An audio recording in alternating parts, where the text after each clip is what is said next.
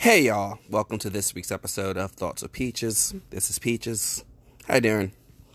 Okay, so initially I had thought about doing the question and answer episode this week, seeing that I set up an account on ask.fm so people could ask anonymously in case they were afraid to ask me some really pressing questions. I got a few questions, nothing super interesting, so I'm going to hold off for another week before I do the episode answering all of those questions and posting them for everyone to see. But this week is an episode that I was a little bit more inspired to do because of a few things between conversations with people and episodes of a few new shows and up-and-coming shows and the announcement of them resuming production on Pose Season 3. I wanted to do an episode called Legacy. Now, what I mean by legacy is what has been left to us from our ancestors or the generations before us to learn from, grow from, and build on, and what are we going to leave for those who come after us. Now, I don't mean direct lineage as far as family, but I mean like community and society legacy. Like, what world are we going to leave for the generations to come as a whole, as human beings and the human race?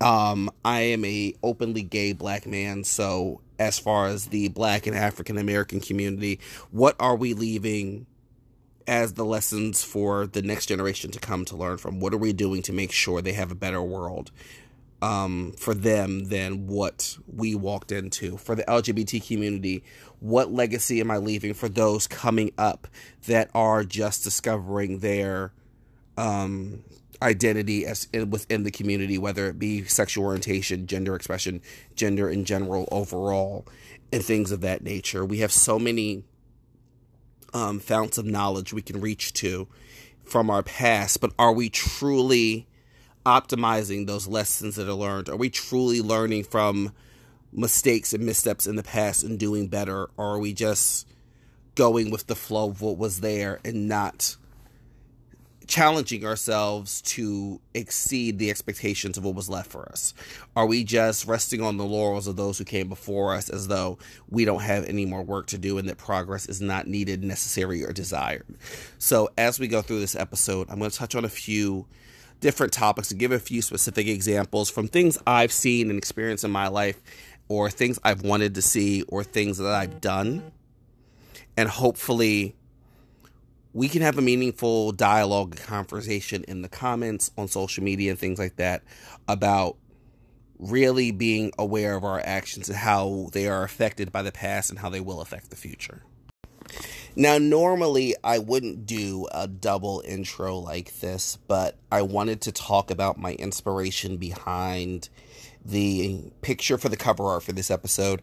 I used a picture of James Baldwin walking down the street and my little Digi Peaches avatar almost walking behind him observing, because James Baldwin in his writing and when he did interviews and his essays and things often spoke about the black experience, the queer experience, and the intersections of those two experiences, and how that affected his life, how that affected his perception in the world, how that motivated him. I don't want to say force, but it motivated him to try to live elsewhere in the world where he felt those two existences were more congruent with the life he wanted to live.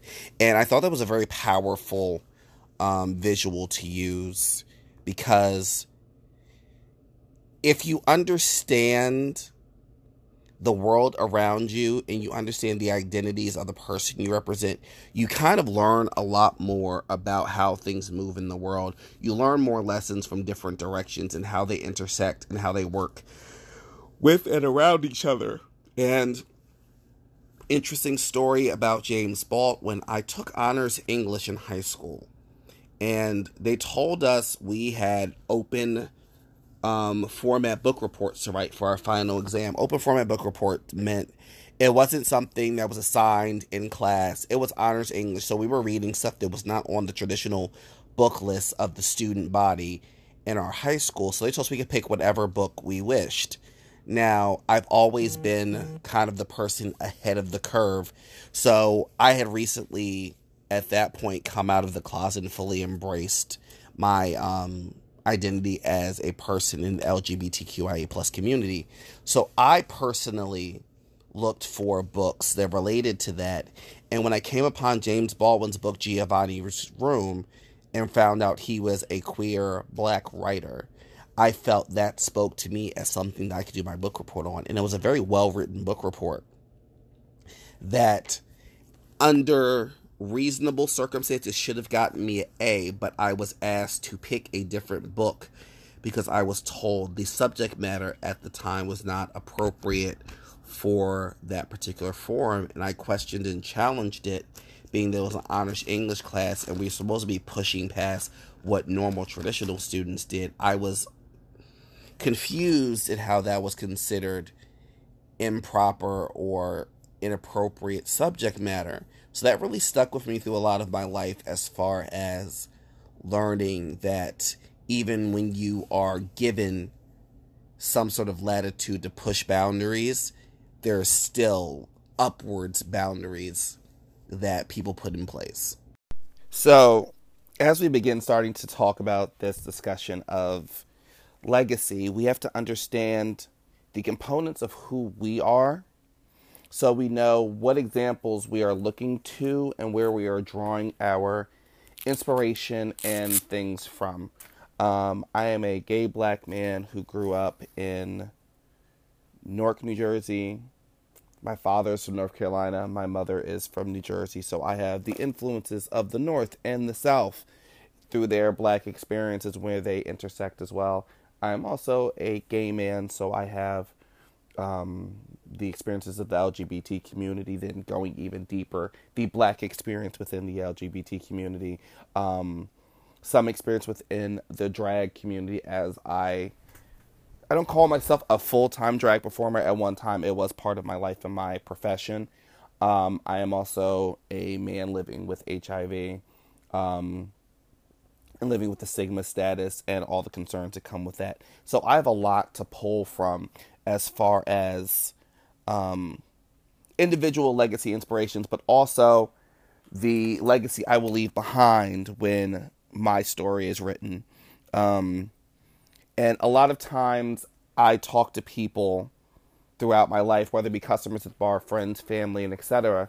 I'm very, very open and honest about who I am, what I do, where I'm coming from, and things like that, so that there's no real gray area to who I am to people, because I want to make sure I control the narrative of who people see I am, who people see me as, because sometimes people have a misconception and misperception because they're judging based off of what they hear from other people.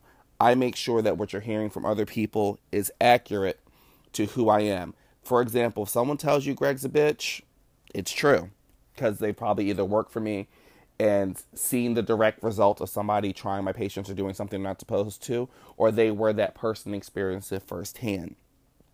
So that when people talk about me, the information and the legacy that I leave behind, whether it be a place I've worked or experienced somebody's life, is very accurate and true to who I am. It's not always going to be Greg's a bitch. A lot of people call me inspiration, a mentor, and things like that. And not necessarily that I actively seek those titles out from people, but I understand that how I present myself, how I carry myself, the way I deliver information, and the way I engage people can leave that impact on people. And that's part of controlling the narrative of your personal legacy. And when you do that, you leave nothing to chance as far as people knowing who you are and what you represent. Now, especially when it comes that how you present yourself comes into play in not only how you speak, how you dress, all of that factors into what you leave behind. What are people going to remember about you? What do they think when your name is what is evoked when they hear your name or see a photograph of you? So being deliberate in how you dress yourself, the clothes you carry, what you wear, the colors, the jewelry, and everything like that, all factors into what you leave behind for people to remember of you.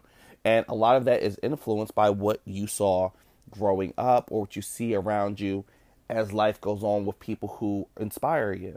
And that is the legacy they're leaving upon you. And it's all interconnected. A lot of times people forget that they never know who's watching, who's listening, etc., and so forth. So you have to be mindful of what you put into the world, whether it have to do with politics, religion, financial opinions and literacy, any biases you have. You can't speak into existence something that you're not 100% behind, because then people misread and then your legacy is tainted. Because if you're not a racist person, you say something racist, someone meeting you for the first time may hear that and that's all they think of you, and then you've lost that connection or potential connection to who that person was on a deeper level than just your first impression.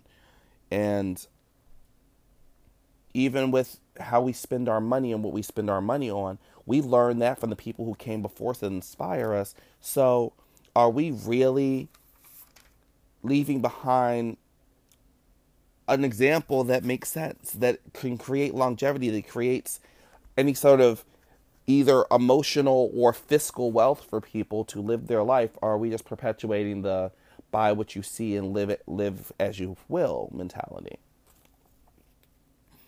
And also how we take care of ourselves. So what are we putting into our bodies? What are we eating and drinking? What substances are we partaking in? And are we teaching those things to other people? Are we passing along bad habits?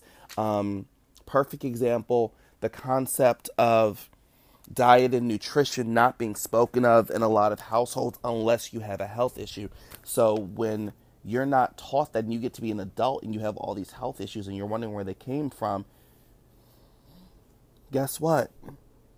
And then you have to take it upon yourself while taking care of yourself to make sure that we're passing that information along to the next generation, so hopefully they can live longer and healthier lives. And those are the things that once you take from whatever parts of your past or your ancestry, your community, you have to learn how to translate those into what you can leave for the future. I'm not saying you need to stand up and be a role model and a mentor to people and all of that, but you have to understand people follow the examples even when you don't know you're being an example to them. Now, let's start with the aspects of the legacy I was born into. I am a black man. I was born into a black family. I was raised around a lot of black things and blackness. I was put into a private school when I was young called the Chad School, which had a very Afrocentric, pro-black focus. And that was what introduced me to the legacy of what it meant to be black. And it was very intense as far as I can remember, because even as a child, I was an analyst in my thought process for a lot of things, same way I am to this day. And there was a lot of care put into how blackness was explained to me, but I also remember there being a lot of animosity to anything that wasn't black, and even how people talked in social settings. And although black people cannot be racist, they can be prejudiced and biased, and especially with their own separate set of racial slurs they use to describe other races and even people within blackness as well that didn't conform to what their ideologies were. So there's good and bad to the legacy of blackness when we're taught, because yes, we need to embrace our heritage and the power of melanin and all of that, but being taught hateful, malicious things as far as how we interact with other people, or calling people names like cracker and jaboogity and things like that, that doesn't help in a positive way. That's like the darker parts of the legacy. And having family from up north, well, where I grew up, and from down south, I also was exposed to a lot of discussions and conversations regarding color lines and colorism within the black community. Now, I was we'll say the fairer of the 3 children that I was biologically raised with growing up. and my brother was darker skinned. So we constantly heard that difference being made. They called my brother inky black and stuff like that. I was called high yellow and red bone and stuff like that. And as I got older, there were occasions where maybe if I wasn't around family and friends, people thought I was mixed.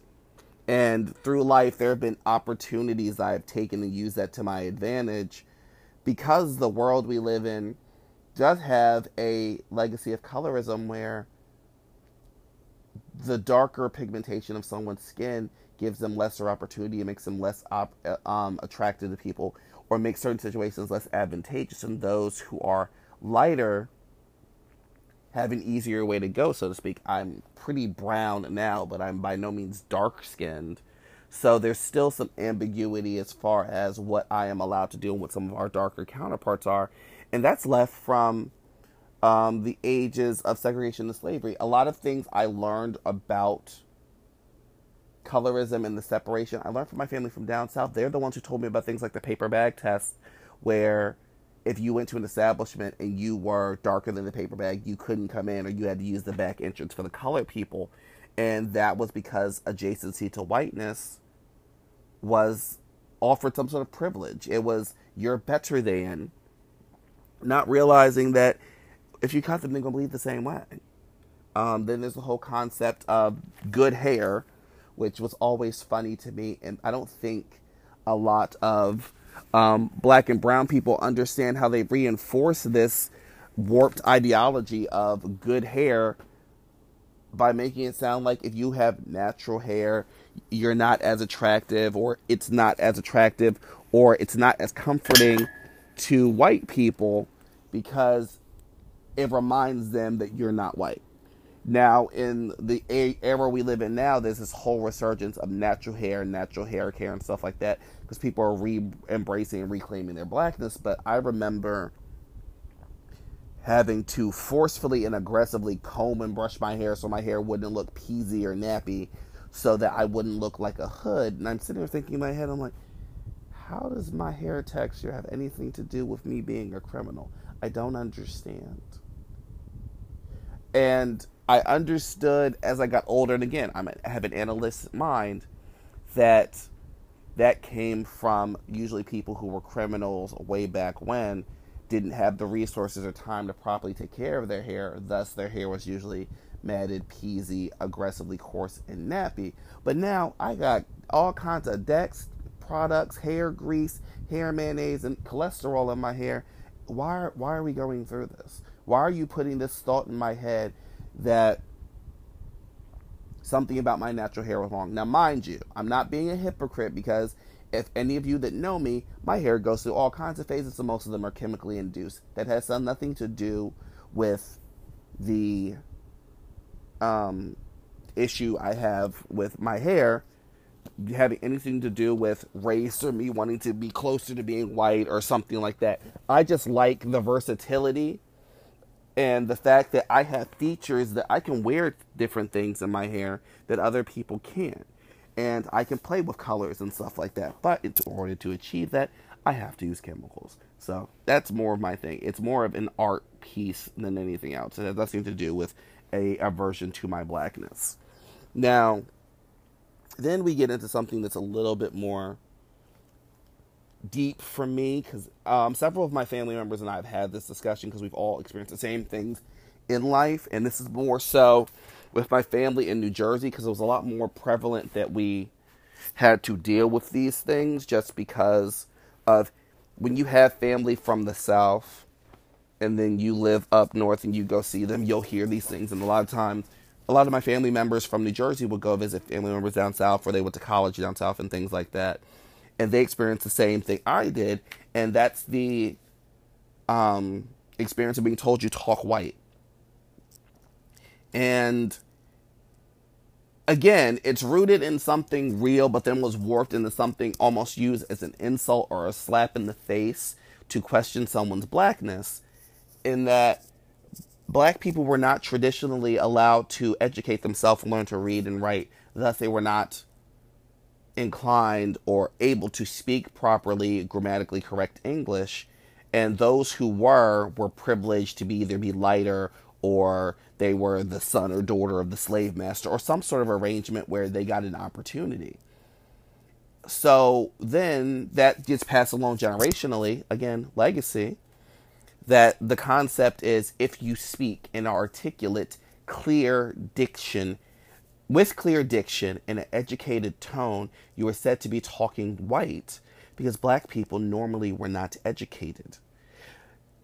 Over time, that became like an insult or a slap in the face you would say to somebody to challenge their blackness, because like, oh, you talking white, you must want to be white. No, I don't want to be white. I just had the opportunity to get an education. It's just naturally how I speak. And I experienced this from an early age, and it even offended my mother a few times when people would say to her, oh my God, your son is so articulate. And my mother's like, he's not supposed to be articulate? Why? Why is he not supposed to be articulate? I don't understand. Why is that even a valid thing to say? Do you know how that comes off? Do you know how that makes that sound? Like a little black boy is not supposed to be articulate and speak proper English. So then another part of the legacy that gets carried with blackness a lot of times that tends to cause issues later in life is the legacy known as soul food. Now, mind you, I can cook the house down, but as I got older, I slowly started to learn some of those cooking techniques, and some of those items may not be the healthiest to be eating on a regular basis, but we do what we are taught and we assimilate to what is around us. So when you don't have the resources to go get fresh fruits and vegetables and get healthier food items and things like that, you cook what's there. And as generations go on, if that's all you know for generation after generation, that becomes the cultural identity of the culinary profile of your culture. Black people, we have soul food. It's not the healthiest food. Fatback Hall Malls, pig's feet, the big ass tray of macaroni cheese with 7,000 cheeses, all the butter and everything like that. It tastes delicious, except for chitlins. I do not approve chitlins. I do not condone chitlins for anybody. Sorry if I'm offending anyone, but that's a hard pass. But that's what we grew up with because that's what we had. And over time, we're now learning either to stray away from that because it's not good for us, or create healthier alternatives where we can maintain that love and care that food conveys, but do it in a way that's healthier, because so many black people have high blood pressure, hypertension, the sugar, also known as diabetes. And it comes from us not having a good nutritional legacy because of the food we were subjected, forced, and to a certain extent, given no choice but to eat and seek out. Didn't have enough nutritional value, but that's all we had for a very long time. And as we move forward, we need to start adjusting for the legacy we leave behind, because we need to understand that there are multiple shades of black. Melanin adjusts in different levels, so you have some people that are fully black. They're very, very fair-skinned. You have some that are very, very dark-skinned, and we need to give everybody equal footing and not have this whole fear of the darkness that has been brought on by white supremacy in the ages of white privilege and white adjacency being the goal. We also have to understand the concept that there is black culture that has been developed and grown even in the shadow of everything that's going on, and we need to honor that in a very realistic, wholesome way, from music to art to writing to literature. But we also need to make sure that at the core of that is some form of expression of love, respect, and honor for our own people, from the lyrics we use in songs to the artistic depictions we have in TV and film. And to weaponize our melanin in the sense that don't be afraid of your blackness. In the Caribbean, there's an epidemic of people bleaching their skin and stuff like that because they want to be more adjacent to whiteness. No, love the skin you're in. Find out how to love yourself. So many people straightening their hair for reasons that are not necessarily because they like the look of something. It's because they don't want they don't want 4C hair. Oh, it's too hard to work with. Then learn. Create the beauty you want to see. You want people to take you as you are, then you need to accept yourself as you are. You need to be able to understand that Being proper, speaking proper, having good manners, dressing nice in clothes that fit is not a bad thing. It's not being uppity, as they call it. Use another thing, use as an insult. Having good manners and speaking properly. Oh, use an uppity Negro. No, I'm not uppity. I just have home training. I don't go into places saying, give me this, give me that, making demands or requests without saying please and thank you, or expecting the sun, the moon, the star, and the skies of people without offering some form of courtesy in return. This includes tipping at restaurants. I've addressed that before in episodes. I want to repeat this again. Black people. I know it's not a majority of us that do this, but those of you who are not, you're making the rest of the people look bad. Get it together. And also, eating for your soul. This goes to the concepts of both nutritional eating and spiritual eating. I've had this conversation briefly with members of my family who are more religious, and some of them we've had to have an agree to disagree moment. But here's my point of view on this. We were taught the Bible was a key to our salvation. That whatever we, ancestral legacy, ancestral heritage, ancestral knowledge, religion, spirituality, from where we were taken from, was the way of heathens and savages. But there was a peace and a connection to nature attached to those practices that we can reclaim and see where we came from.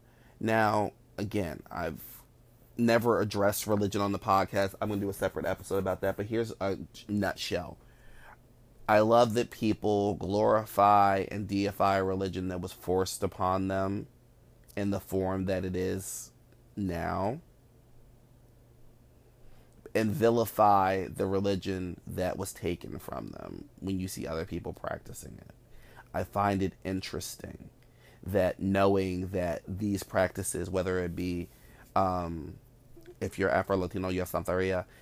If you're going all the way back to West Africa, you have the Yoruba traditions. If those of you who are in Louisiana have the modified version that's now become known as Voodoo, or even those in Haiti and Jamaica, that comes from where we were taken from. That had to get over here somehow. It's not some newfangled darkness that just came from this world. Those were the practices. These were the spirits and deities that we worship and called upon in our ancestral home, and that was taken away from us out of fear. So, not saying that you going to church and praising the Lord and all of that is something you shouldn't do, but don't vilify or demonize somebody who is more connected with their ancestral heritage. And even with the food, maybe learn how to make things a little differently. You see a lot of people using air fryers and stuff like that in this healthy food movement. There's a lot of soul food places. I believe I read an article or saw something on TV about a vegan soul food place. Those are things we're moving in the right direction, but we need to encourage that to be part of the legacy we leave for those little black boys and little black girls coming after us, so they know there is a wide array of ways they can express their blackness by their choice, not being forced, sequestered, or reprimanded because they don't fall in line with what is the status quo. Okay, now we get into the saucy stuff. I just had to say it like that because it's funny.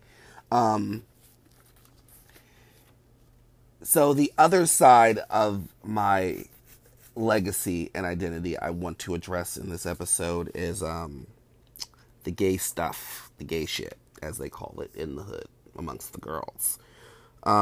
There's been a lot that has gone on within the LGBT community as far as what has come before that I draw direct inspiration from, and I am very connected with communicating that to other people because as much as there has been going on with the black legacy in my life, I feel like more people need to know the facts of gay history because it's more shunned and less talked about overall, but more so in the black community just because of what the ancestral legacy of the black community has the kind of light it's put on any sort of same gender attraction or same gender behavior.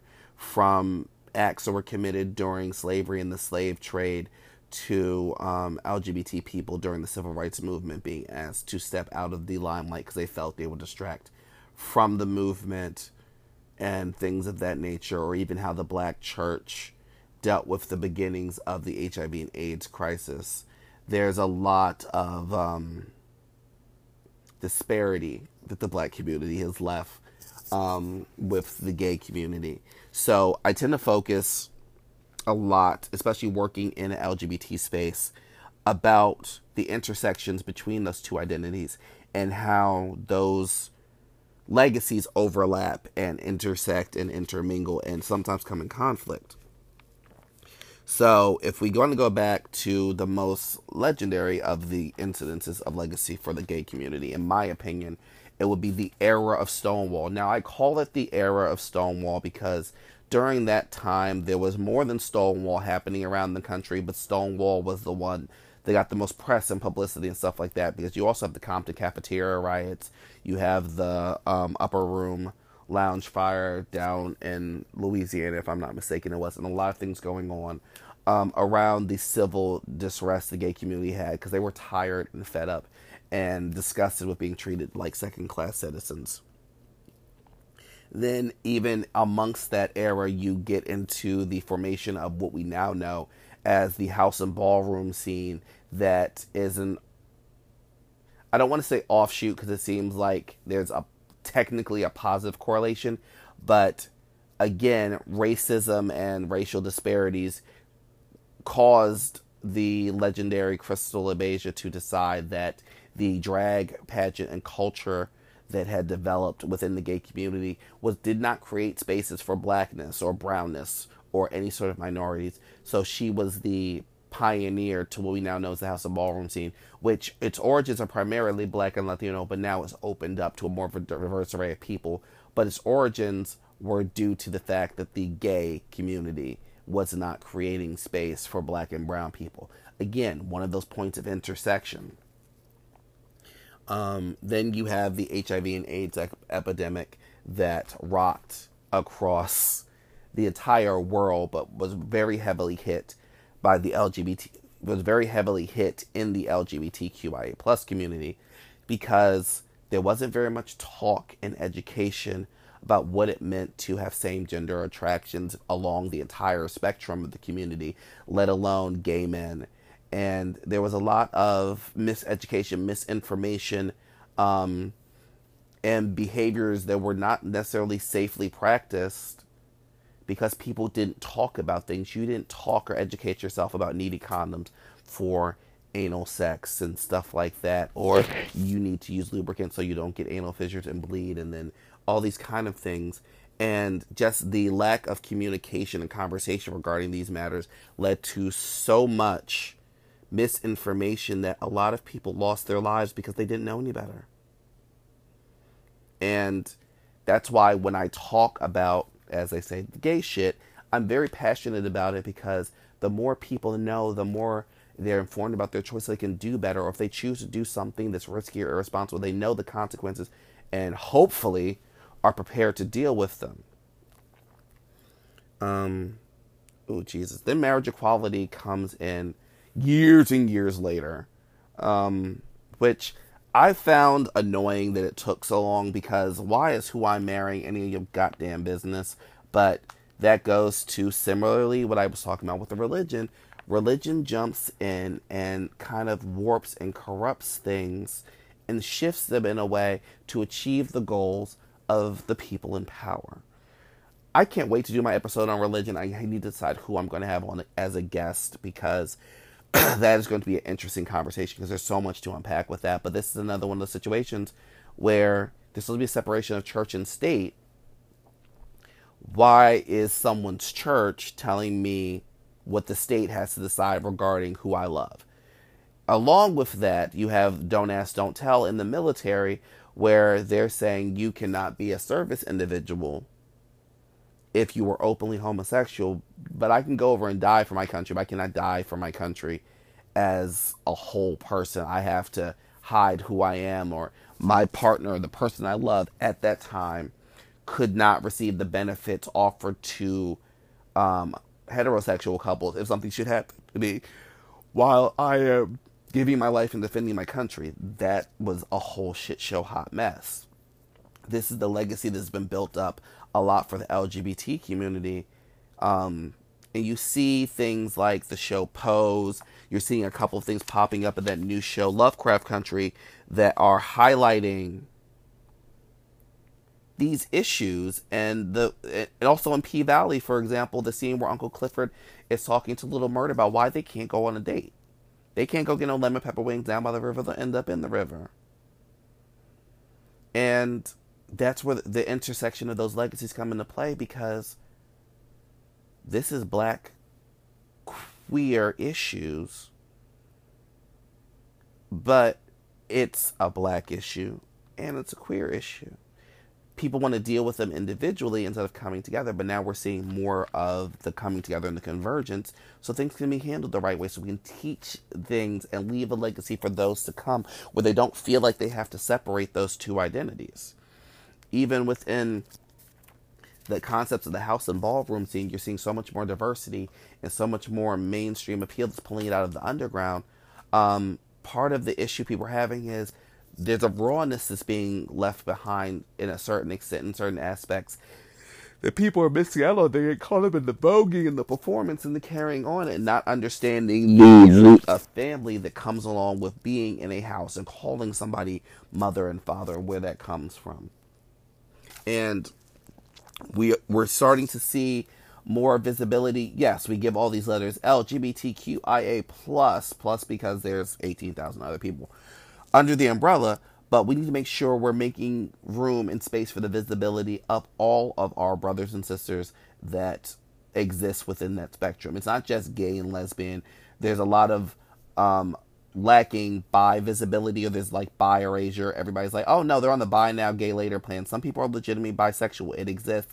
They're doing studies that have proven and shown that bisexuality is a real thing. You're seeing a lot of movement in trans visibility, not only because of shows like Pose and P-Valley and We're Here, RuPaul's Drag Race and stuff like that, but there's this is so painful to say, but there's an unparalleled amount of trans people being murdered and nothing being done about it. It's not getting the same press as everything else. And again, another intersection. A lot of them are people of color.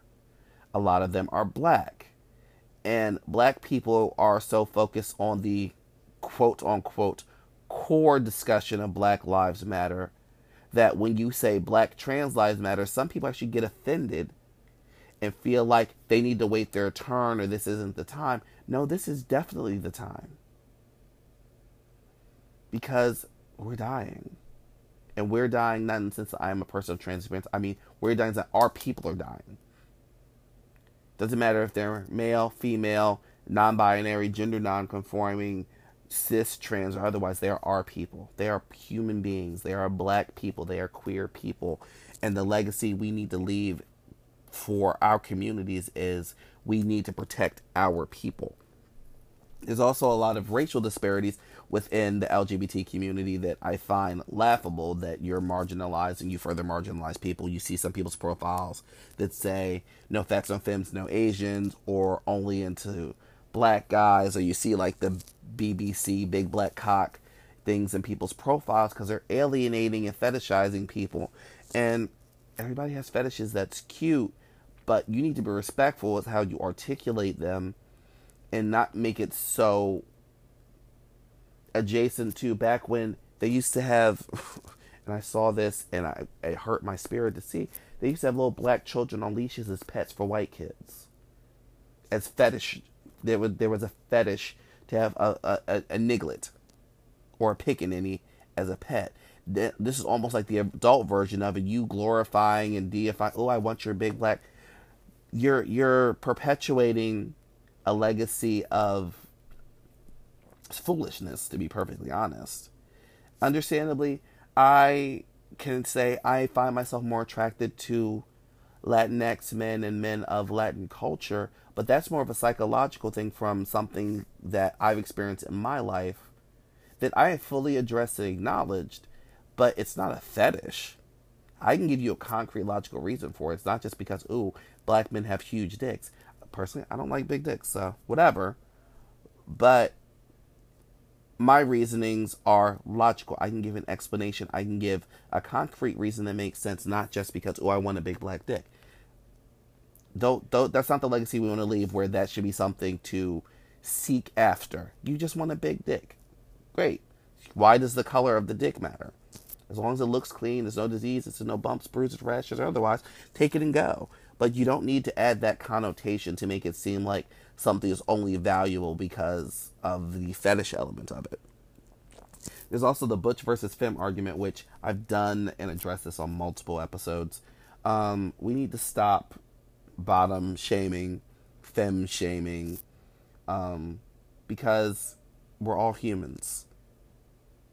We're all grown men, grown women, grown people of whatever gender and gender expression, and we all valid and deserve to be accepted equally on equal footing. And then we also need to understand there's a lot of healing that needs to be done across the whole spectrum.